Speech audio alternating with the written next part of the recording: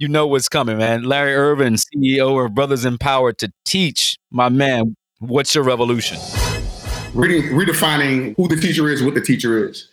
What that criteria looks like. I think that with the work that we're doing, obviously, there's a demographic conversation in regards to Black men in education and what that data says, and the lack of representation. So that's the big umbrella piece. But I think within that is the Black male image and the deficit perspective of Black men that I'm trying to counterattack and wane sort of the historical narratives. I think that comes with that's attached to that particular demographic, and I don't think it changes once we cross K-12 doors. Can I have your attention for a moment? What's good, Revolutionaries? Welcome to the What's Your Revolution show, a show for men and people who love them, where we discuss how men can find and embrace the revolution within themselves. I am your host, Dr. Charles Corporal. What's my favorite line? What's good, Revolutionaries? I hope all is well. It's 2022, and here we are, the What's Your Revolution TV show. I'm excited about this journey.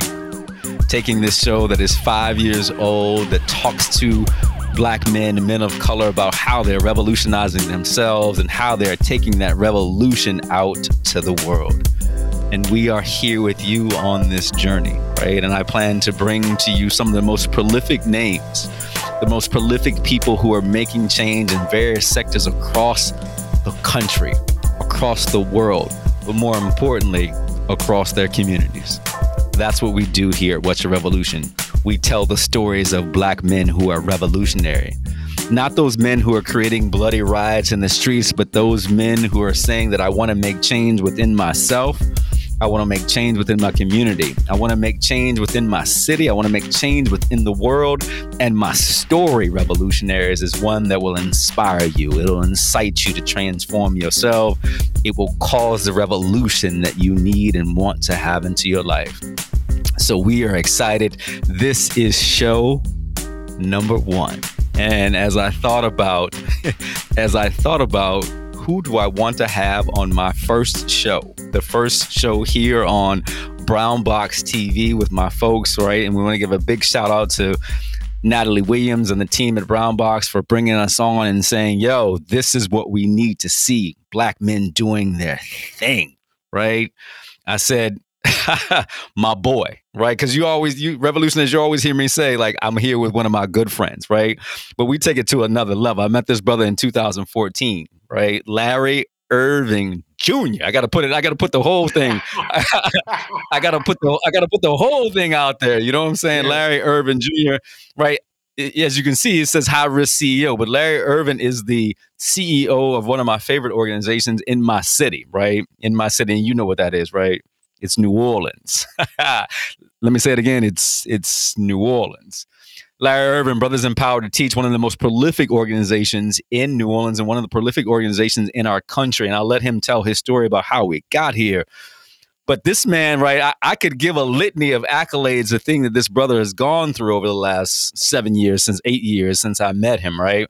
And it's an interesting story. Let me tell this story a little bit, Larry, before I bring you in. Absolutely. I met this brother as a Kellogg fellow, right? You know, look, and you know when a brother walked by in a tight form, not form fitting, but tailored suit. We said tailor, but Larry was always smelling good, right? You know what I'm saying? You know, he walked past, he was always smelling like, brother, what you wearing? You know what I'm saying? What you wearing? And he always had on, as we say, some exotics. You know what I'm saying? Some exotic cologne, man. Yeah. But what I've seen, right? And I remember having this conversation, Larry, and we can begin here in a second. But I remember we were in Dallas. We're all dressed up, and you and I sat down for a second, brother. And you were telling me about how you didn't feel comfortable in the space, right? There were all these PhDs, these other CEOs that were in the space. And you were like, I don't know if I should be here, Charles. And we had this conversation. You were talking about our good friend, Dr. Andre Perry. And you were like, you know, he's been my mentor.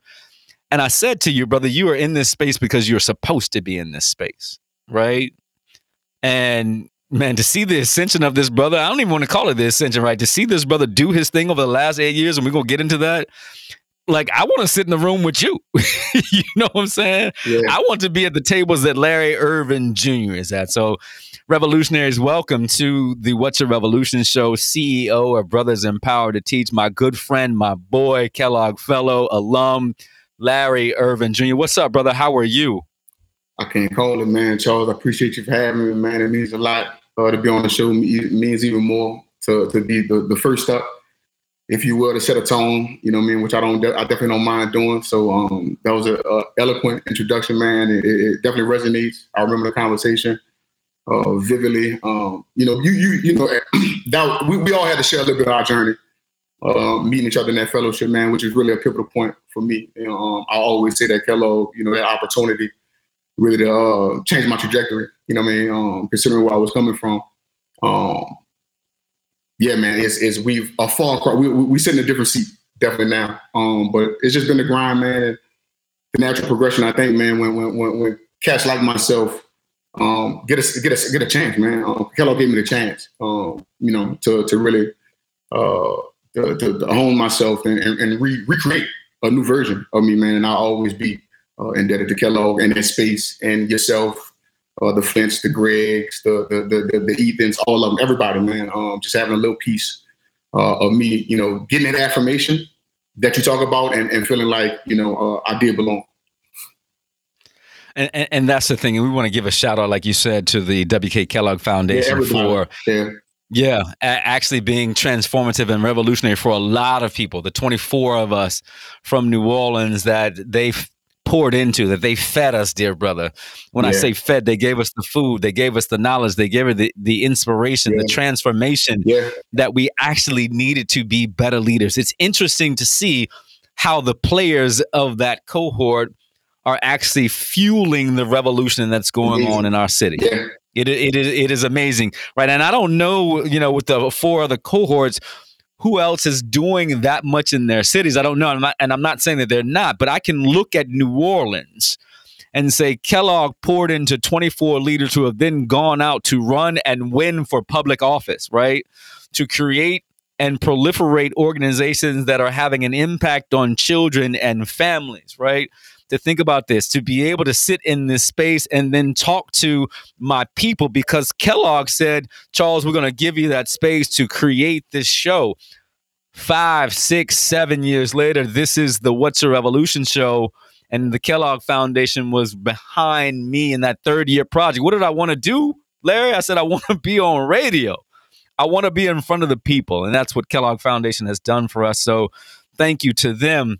Larry, I'd be remiss, man. I got to ask you the question, and you know what's coming, brother. You know what's coming, man. Larry Irvin, CEO of Brothers Empowered to Teach. My man, what's your revolution? I think my revolution, I mean, it's such a broad question, man. I think there's tiers for me. There's tiers to that answer, but I think it starts with just redefining what the teacher is, who the teacher is, what the teacher is, what that criteria looks like. I think that with the work that we're doing, obviously, you know, there's a demographic conversation in regards to Black men in education and what that data says, and, you know, the lack of representation, and we're working towards that. But I also think sort of that's the big umbrella piece. But I think within that is the Black male image and the deficit perspective of Black men that I'm trying to counterattack and wane sort of the historical narratives. I think that comes with that's attached to that particular demographic. And I don't think it changes once we cross K-12 doors. If anything, it may be a little bit more concentrated as far as just how we perceive socially. I think those narratives, implicit biases, once we go into K-12 spaces as a student or as a teacher, there's a deficit perspective. We start off a lot of times as liability, being seen as liabilities before assets, and I'm working to change that. Yeah, I love that. I want everybody to go to Brothers Empowered to Teach. Brothers Empowered to Teach, right? Is it BE2T? It happens to me all the time. Don't worry, Chuck. Man, your Brothers Empowered to Teach. Preach. Brothers Empowered to Teach. Preach. You know what I'm saying, Larry? Man, please, everybody, go out and see. It's BE2T.org, if I'm correct, Larry. Yes, sir. Yeah, go to Brothers in Power to teach. And if you got a little change in your pocket, I'm asking you to make sure you donate some of that money into what these brothers are trying to do. And basically what Larry just said, his revolution is to empower young black men to go into this wonderful profession as teachers, right? To go into this wonderful profession as teachers. The irony of this is that I started off as a teacher. I don't know if we've ever had this conversation, right? Yeah. That I started off like Dr. Corprew was a teacher. Yeah. And it is so interesting, Larry, that you are now funding and founding and leading an organization that says we want to put more black men into the classroom. Let's just put the statistics out there, Larry. Let's put it out there. How many black male teachers around the country are in classrooms, as you say in your TED Talk, that are giving intellectual capacity, right? That intellectual knowledge, that are disseminating that knowledge out to students. How many? What's that percentage look like?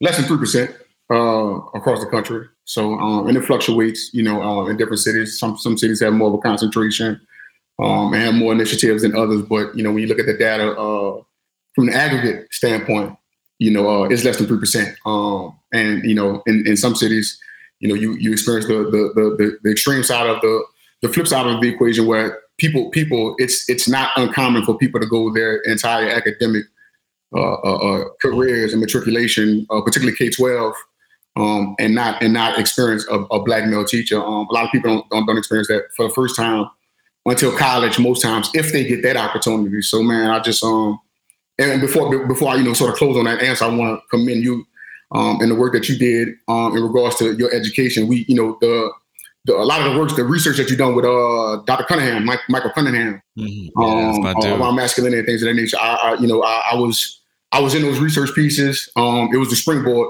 for a lot of the work that we're doing now, man. So your impact has been felt sort of on both sides, education, K-12, particularly with how we view and our approaches that we take and innovations that we take to recruit black men, and that bigger conversation around masculinity as well.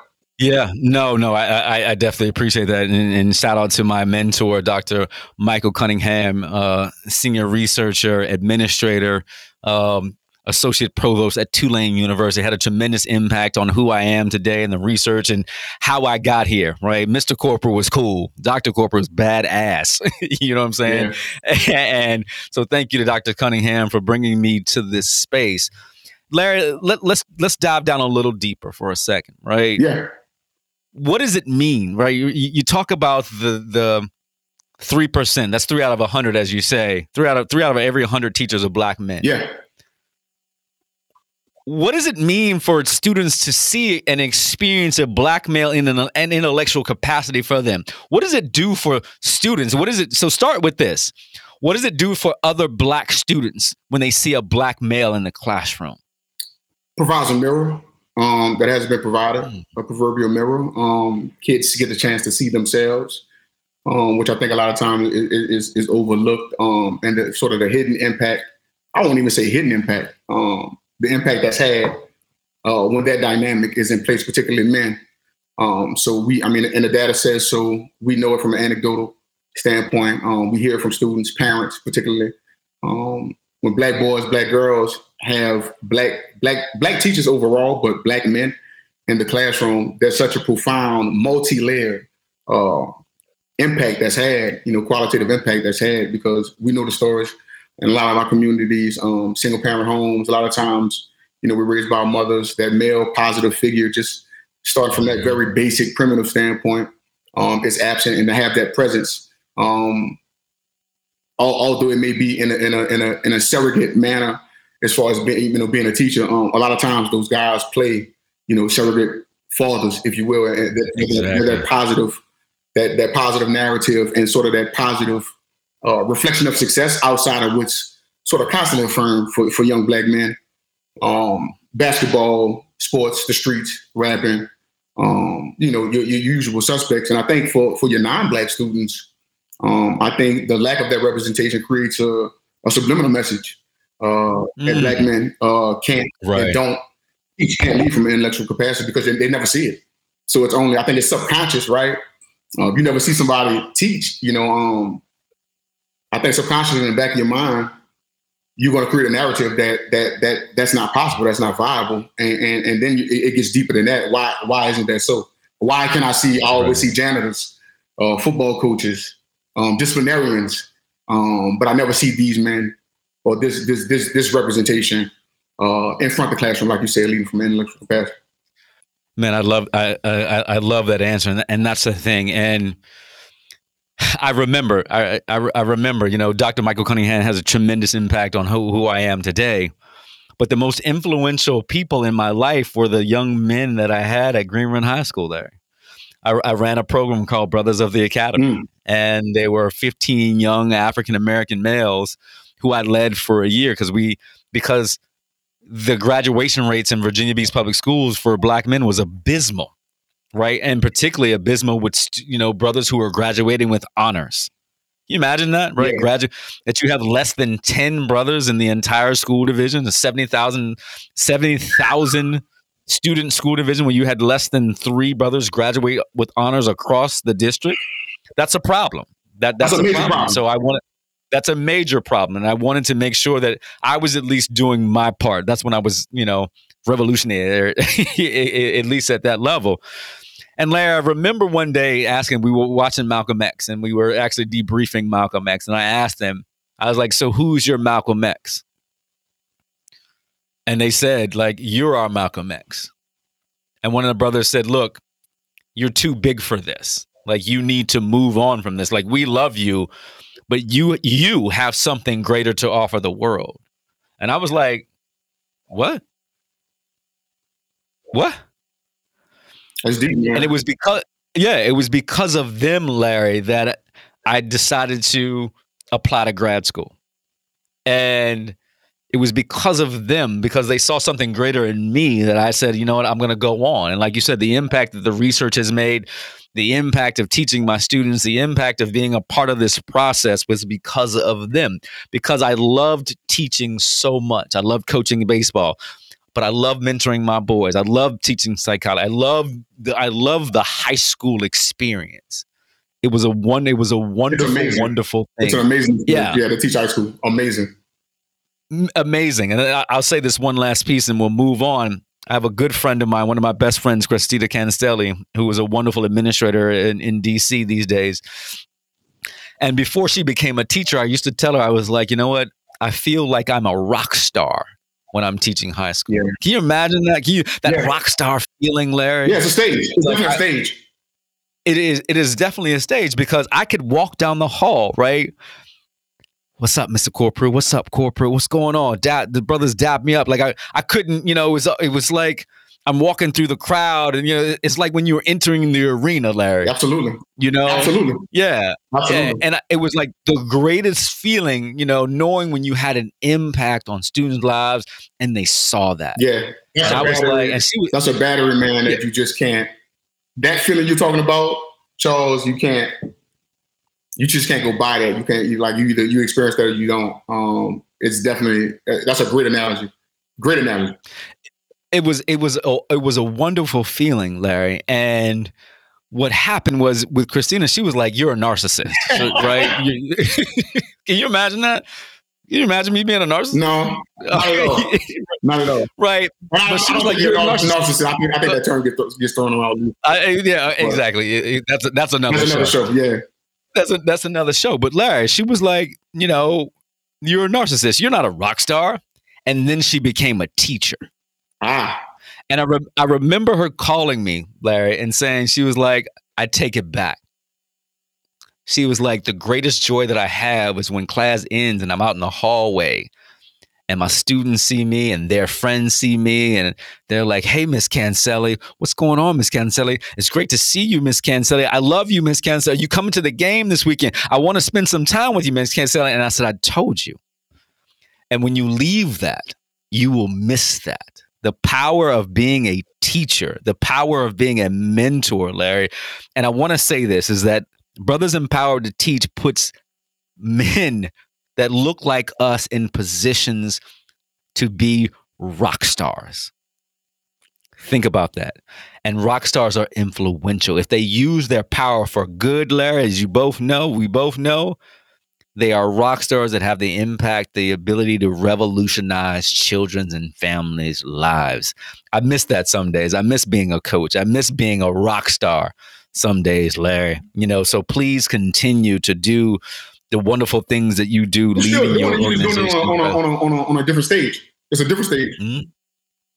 You still teaching? Who, me or you? Who, me or you? You. You still teaching? Man, I'm just following. I'm the man. I'm man. As we used to say back in the day, I'm the man sitting next to the man. I mean, your platform is you're gonna be educating. You're gonna be learning yourself as well, just like teaching. So it's just, I won't look at it as if you're not doing it anymore. It's just, you're in a different lane and doing it, I think, on a grand scale, like your boys told you to do. I definitely appreciate it. But you and I both know it feels different when you when you walk into a stadium. I remember walking into a stadium one day with all of my students, and to see them just crowd around me was one of the greatest feelings of my life, brother. You know what I'm saying? Impact. Yeah.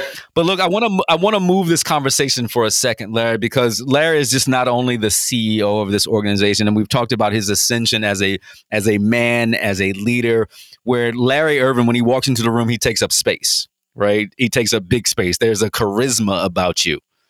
There's a gravitas that you have. There's a confidence that you have that had to come, which has led to you then being now a TED Fellow and having done your own TED Talk. Yes, sir. I want to talk about that experience, Larry, and congratulations. Let's say that now. Congratulations on having your TED Talk. Please, Revolutionaries, go Google Larry Irvin and his TED Talk, right? It's right there. Google his name. It's a wonderful, wonderful TED Talk about the work that he's doing. But first, Larry, I want to talk about, how did you get to a point where you could walk into a room and take up space positively? How did that happen? Wow. I don't think I've ever been asked that question like that. Because you know what I'm talking about. Definitely. I definitely know what you're talking about. You know what I'm talking about. I think it was a progression. I think the gravitas is there. I don't know if I would categorize it as a negative or positive. I think I transitioned to it. I think it definitely started. I think I'll say me developing that gravitas and that charisma definitely came from a negative space. I think it came from a space of I have a colorful story.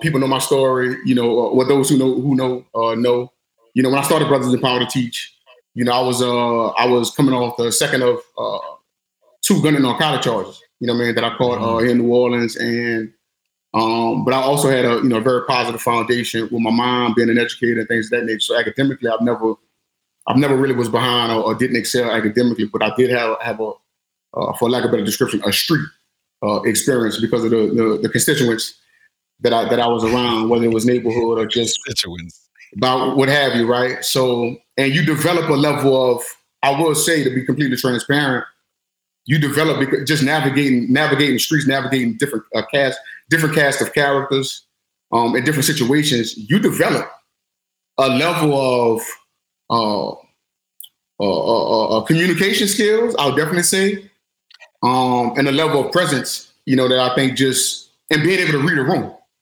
and really pick up on, who your audience is and how to deliver that particular message to that audience, So, but I think the transition just came as far as having an impact positively. I think it just being around, changing my environment.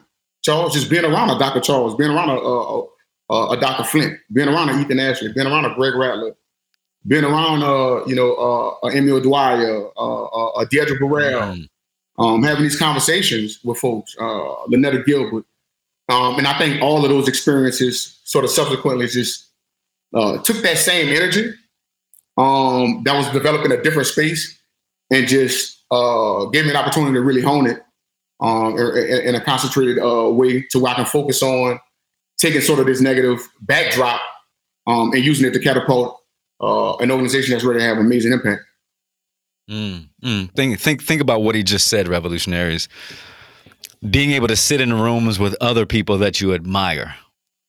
That's what it sounds like, Larry. Yeah. I don't want to put words in your mouth, and that litany of folks that you just named are those prolific leaders that are down in New Orleans who are doing amazing things, right? We can go from organization to organization to politician, right? Yeah, the list goes on and on. Kellogg. And all The list goes on. So the pullout in that, Larry, it sounds like that if you don't feel like you can walk into a room and take up space, sit in a room with people who already take up space and learn what they do. Absolutely. I mean, yeah, you want to learn something, go to the source. It's that simple. Put yourself in position and in those environments and in those spaces with people that's replicating what you want to be. It's really that simple. And you pick up on your cues, like they say all the time. A lot of great leaders say, you show me your friends, I'll show you your future. It's so true. It's so true. And you can't help but, if you want it, which I really wanted, 2014 was really a crucial year for me. Because I really, really want to change, having to bury my cousin Danny, having to bury Rashad, back to back, one getting gunned down in the 8th Ward, the other a heroin overdose. I want to change, y'all. I want to change. I wanted it fast. So I think that piece had to be there. I had moments of clarity, right? Carrying these caskets, man, like asking myself, like, why not me? And that was just highlighting sort of that window for that year. And it all sort of happened. And, I was going through that while I was entering Kellogg. You know what I mean? Right. So it was all happening at the same time.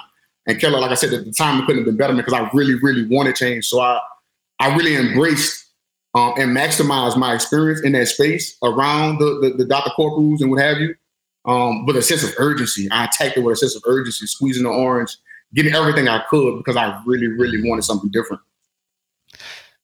Brother, as I say, man, people who come on this show, they drop a masterclass, right? This is the What's Your Revolution show is a masterclass, right? When it comes to black men, right? Thinking about what he just said. There's an urgency, right? You want to get that juice out. You're squeezing hard, right? Right. You're taking that orange, and I want to get as much juice out of it, right? So much so I'm going to get an orange juicer. You know what I'm saying? All right, because my hand, Larry Irvin can't give me all of that juice, right? Yeah. Right. But I want it all. So I've innovated. I'm bringing in the big things so I can squeeze every piece of knowledge out of these folks. There's a favorite quote of mine in Fast and the Furious 2 or 3, Tokyo Drift, whatever one it is. And I've said it, right? The people around you show you who you are. Think about that, Larry Irvin. Think the people around you show you who you are, right? And when you walk into a room these days, Larry Irvin is the person that you want to say, I want to walk into that room like Larry Irvin just walked into the room. Right? With the gravitas, with the smile, with the leadership, with the ability to be a magnet. Think about that, Larry, to be a magnet when people come to you and they're drawn to you because they want to hear your story. Yeah. So that moves me into this next question, right? Because having a TED Talk is like the piece de resistance, as my friend Dr. Angelique Trask says. Like that's the move.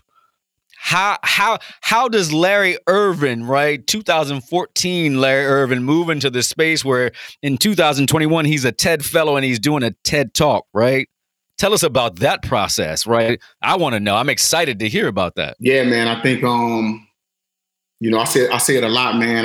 You got to be ready for success, Charles, before it comes. And I think a lot of people miss that in their journey. It's a conditioning.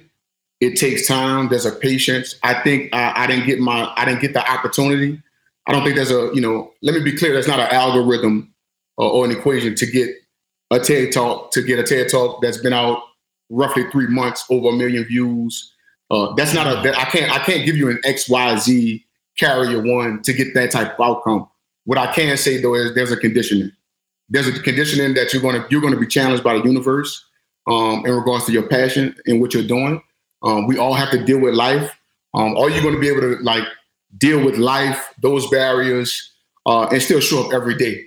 And really put that sweat equity into what you're doing, really believing in what you're doing, really having that passion for what you're doing. Because I think that's what derails most people is those barriers, those atrocities that happen, right? Those calamities, those unseen calamities that we experience will that derail you from your mission and your journey? And I think what I've done over 7 years roughly is prove over and over and over to the universe, to myself.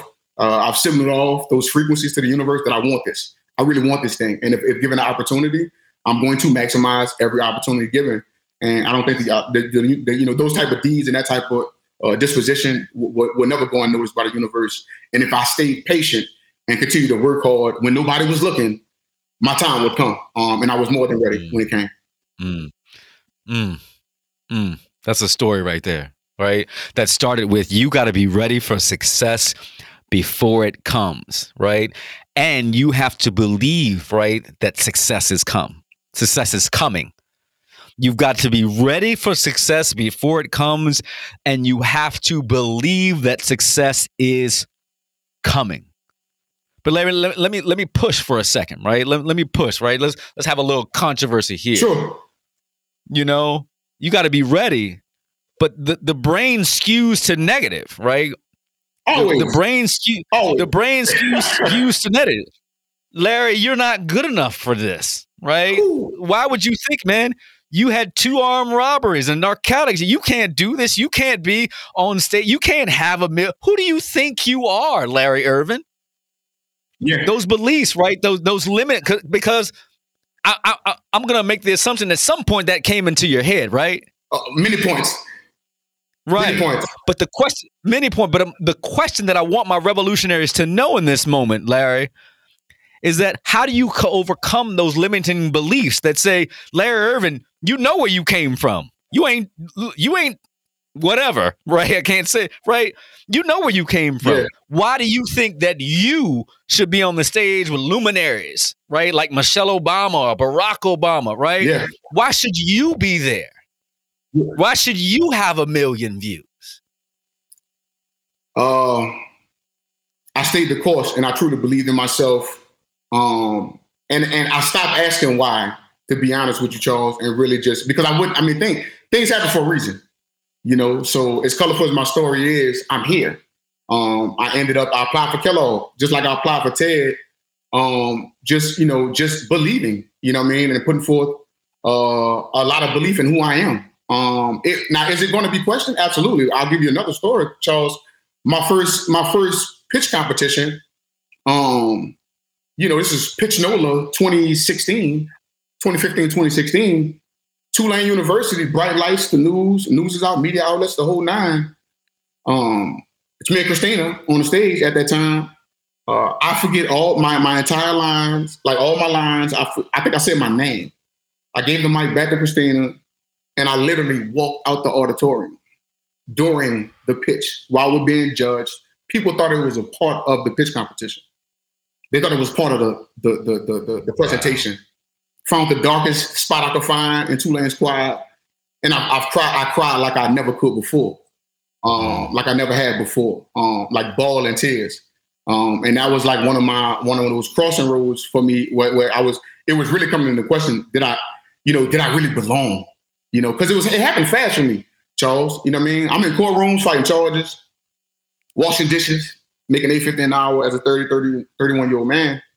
And then all of a sudden, I meet Christina, and, we apply for Echo and Green. And it just seemed like in a blink, I was in one space or trying to get out of one space, and I was just in another. And to me, that serendipity speaks. I think about it, it all started to make sense for me as far as my story. My mother being an educator, me seeing that from inside, but also having that piece, Charles, that sort of that street piece, that authenticity piece, to where this is what's going to really help me connect with some brothers that might be on the fence. This narrative, this representation piece, and I think the combination of the two, I hit a realization.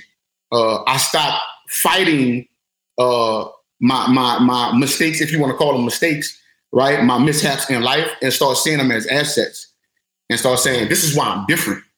I wasn't supposed to be. I wasn't supposed to come from the traditional route, top 25 university, Ivy League.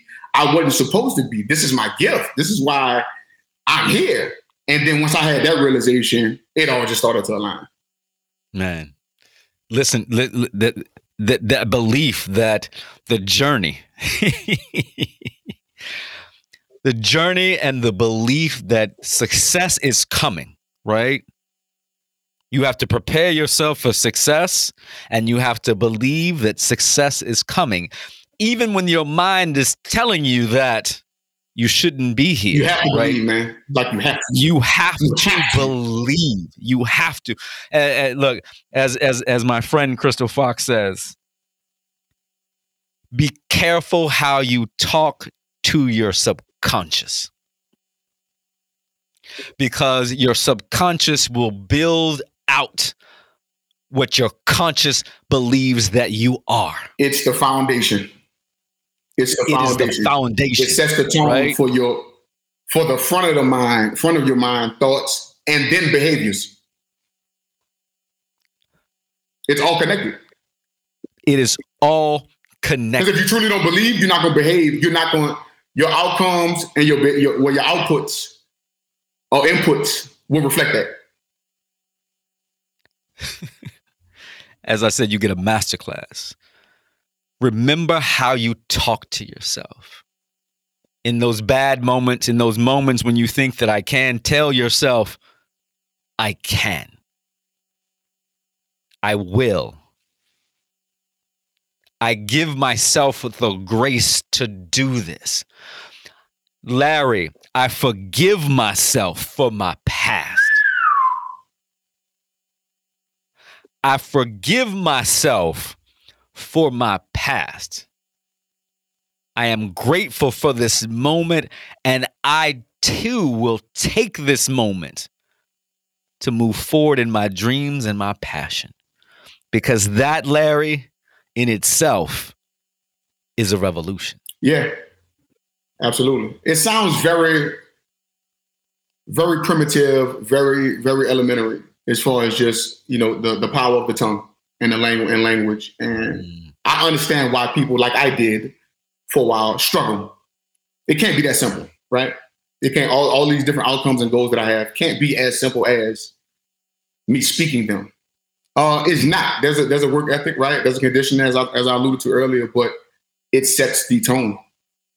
It's the floor. It's the floor in which you build in a house.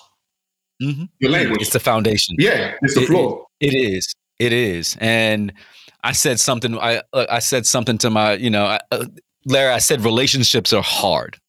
Having a conversation. My friend said to me, she was like, "No, they're not."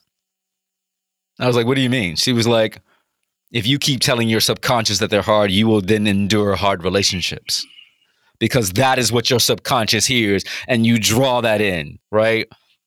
Relationships are loving. They are fun. They are joyful. They are a challenge, right? But if you move your space into loving and joy, right, and understanding that you have to lean in, they are not hard. That's something that I got to learn, Larry. But again, speak what you want. Speak joy into your subconscious and see how life will change. Larry, look, as we begin to think about closing this out, I want to talk about leadership for a second. That's one of the things. Revolution, right, is about leadership. Yes, sir. What are some tips and strategies that you would give to leaders as they are moving into new spaces of leading their organizations or leading their families or leading themselves? What would you say that they need to do to be better leaders? Everybody's situation is different as far as how they show up in leadership, but I think something that can be globally applied is double down and rely on the principles, morals, ethics that have guided you. I know that's one thing I do. A lot of times we're going to have unseen, uncertain situations. A lot of times our decisions are just judged by the outcome, right? Not necessarily the context, prior to the decision. I think what helps me a lot of times, man, in my leadership is just resting on those principles and morals that I've stood on in life. Because when you don't have a for sure answer or a clear-cut answer, a lot of times just, you know how they say, like, if you're unsure, just, rest on what you know. And that's what I've done as far as just keeping my foundation, with kindness, like leading with kindness, leading with understanding, leading with grace. I came in like that. I think, my story had a lot to do with that. It was hard for me to come in with sort of a heavy hammer or a heavy hand as far as leadership, because I had a colorful past, so I couldn't really be very judgmental of folks. I had to give folks grace because I wanted that same grace back. And I've just learned, man, that just, giving grace, giving kindness, man, especially in this new space that we're in, I think needs to be at the forefront of folks and really just genuinely connecting with folks in a real way, man. And just rest on what you know. Trust that. Mm-hmm. Trust what has guided you and gotten you here. And don't let circumstance change that. Mm. Right. Larry, one of the things that is really, really important to me in my leadership journey is to walk into situation as a leader with curiosity. Mm. Instead of thinking that I know everything, right? Or that I even know the situation at hand, right? Because as humans, we create a story based on our past experience. The best leaders are the ones that go into situations and say, you know what? I have a story, but I'm curious to know if that is the true story. Hands down, Charles. Remain a learner. Remain a learner. Be curious in your leadership.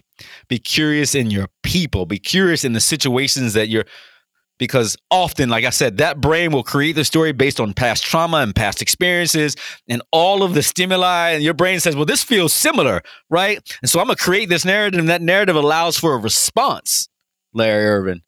But if you say I'm going to be curious, what are the facts? Then your response may be different, and people will see like, wow, Larry Irvin really leads this organization from a place of curiosity. And curiosity, you lead an organization, right? It creates a great breeding ground for growth, for true growth. A great growth. You see all the time. I've seen it, Charles, time and time again. A lot of times, folks are overachievers. They come from the your traditional talent pipelines and what have you, and they come in with a level of I know it, right? I know this. What else new could I? I've done it. I've had all the successes, all the accolades, the superlatives. And it really shut off a lot of experiences, man, where they have opportunity to grow or see leadership from a different perspective. Yeah. And they don't pick up on those jewels because because of the preconceived notions. A lot of smart people, they say all the time that they're smart, but they're also smart enough to understand the possible failures. So I think a little bit of that ignorance in situations definitely is bliss. Like you need to just not know so much, not assume so much. Right. In these spaces that you're going into and be a constant sponge and allow that growth to happen, man. Like you said, that curiosity, man. It's a huge piece. Curiosity. Huge piece. Man. Larry Irvin, CEO of Brothers Empowered to Teach, sir. Man. Look, my man. Look, big Larry, as we call him down in New Orleans. Always a pleasure, man. big Larry. Always a pleasure, man. Always. Man, I am super happy for all the success of the organization, man, and where it's going and how it's growing and the impact that you're not only going to have on New Orleans, but the impact of the schools and students and families across the country. Yes, sir. Revolutionaries, make sure that you go and check out Brothers Empowered to Teach, BE2T.org.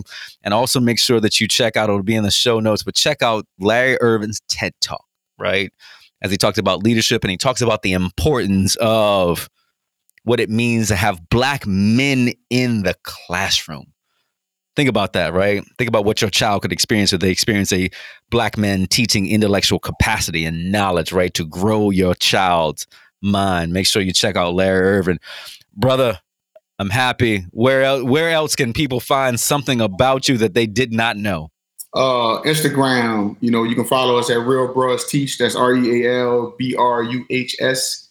Teach. You can find my personal page, Big Brother, BRUDDA _L, Big Brother _L on Instagram.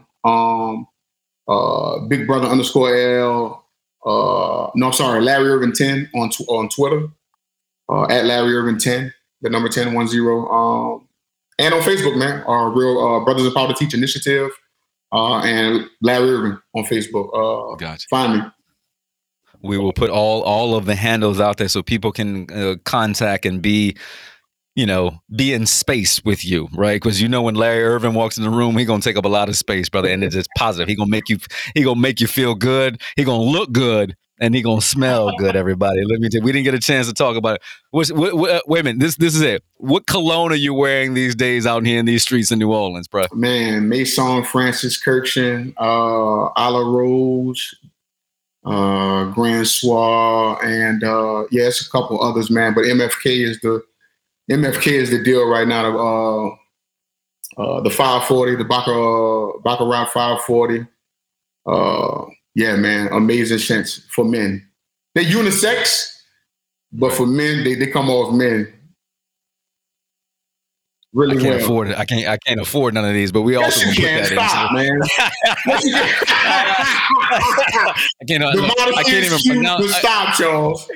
Look, I can't even pronounce the French version of these. Man, I'm going bougie, man. I'm getting bougie, man. I'm getting real bougie. I'm not mad at that, brother. Thank you for being on the show. Always, brother. Man. Hey, man. Look, I love you. I'm glad you're doing well, and we will be in touch, brother. Absolutely. Thank you, Charles, for having me. Real talk, man. Thank you, bro. No worries, bro. I'll talk to you soon. Yes, sir. Peace. Revolutionaries, it is just wonderful to be in space with you. As we move into 2022 and we think about what our revolutions are going to be. I'm excited. I'm excited to see where you're going. I'm excited to see what you're going to do. I'm excited to see how you answer this question. What we think is the most thought-provoking question of your life.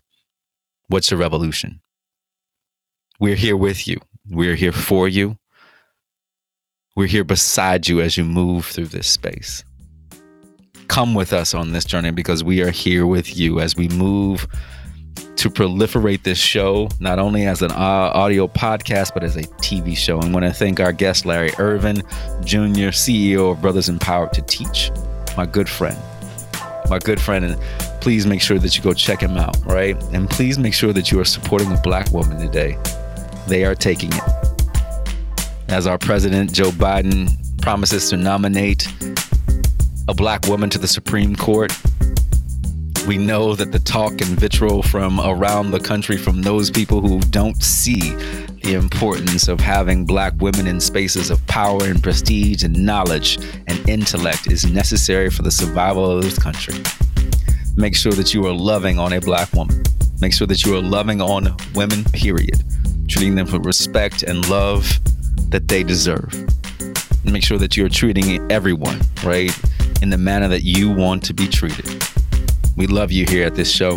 And we want to make sure that you know that we here are for you. Are for you. Or for you. Take care, revolutionaries. I love you. We'll see you next time. Peace. Peace. Peace.